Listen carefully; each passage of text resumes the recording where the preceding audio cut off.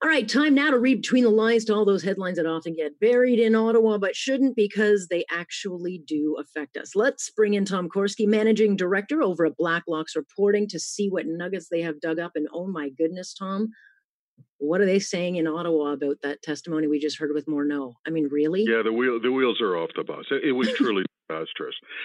Just 2 cents on this Conflict of Interest Act, in case anyone gets confused, Alex. The law says if you give cash or gift in kind worth more than $200 to your member of parliament, that must be reported. So we're talking about an expensive set of car mats, perhaps a couple of mid-grade Leafs tickets. That must be reported by your member of parliament. Who thinks that an MP can be bought for $200? Parliament does. That's why they passed the law, let alone a $41,000 gift from a federal contractor. It's a big deal. It is a big deal, and it's not a good look given that for a charity to be paying for a billionaire family trip, donors don't give to charity for that. You're left with the implication also for Morneau. All right, so he's not the Napoleon of crime. Bill Morneau's a great guy, and he likes to make phone calls to Craig Kielburger, who's also a great guy. But he's really sloppy on his finances. He happens to be the Minister of Finance. This is the guy in charge who has run the federal debt up to $1.3 trillion, unprecedented in Canadian history. I just lost track of that shoebox of $41,000 in expense claims. Come on. Yeah, when you're a billionaire, you do get to forget the 41,000 to him is nothing. But it does explain a lot. Like some of the things that you guys have dug up. I mean, nearly $500 million in pandemic relief checks claimed by Canadians who were in no way entitled to them.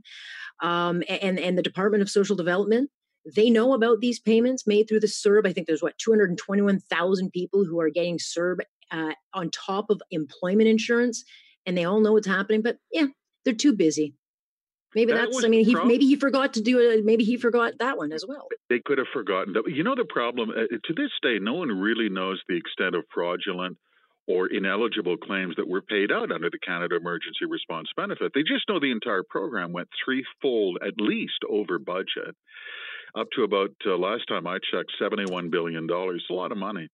This is cases, the 221,000 cases, where they knew the claimants were ineligible because they used computers and they could see these people were already drawing employment insurance. Well, the law said you're only eligible for the pandemic relief checks if you have no income and you have no work. Well, but I can see it right here on my screen. There's 221,000 names of they paid them anyway. Said we'll figure it out later.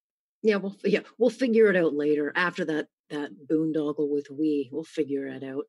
And yet, for a government that tells us it's so open and transparent, I mean, the Commons Health Committee, which I guess the Liberals and Bloc teamed up on this one, voted against releasing documents of pandemic emails that would shed light on things like, long-term care, the missing PPE stockpiles, and basically all the things Canadians deserve and should know. By a government that performed very weak on this thing in the early days of COVID-19. We're not going to get to see it. Conservative and New Democrat MPs found that absolutely infuriating. As you point out, by these repeated 6-5 votes, the Health Committee struck down motion after motion to get just plain, no one's asking for personal information here. They're looking for plain disclosure of records, emails, briefing notes, documents on the mismanagement of the pandemic. You have already heard the Public Health Agency, the Department of Health, say lessons learned. We could have done that better. These are not state secrets. And all MPs want to know is, well, as you're still stumbling through this ongoing catastrophe, what mistakes did you make? By all means, let's look at the records. And they don't want to release the records, Alex. It's not a good look for a Department of Health in the middle of a pandemic. No, it's not. And as we're learning, they like to hide a lot of stuff. And so that means we should be wanting to see them. I do love this one, though. I mean, federal employees who get to work from home apparently are entitled to $500 chairs. I mean, free delivery with that.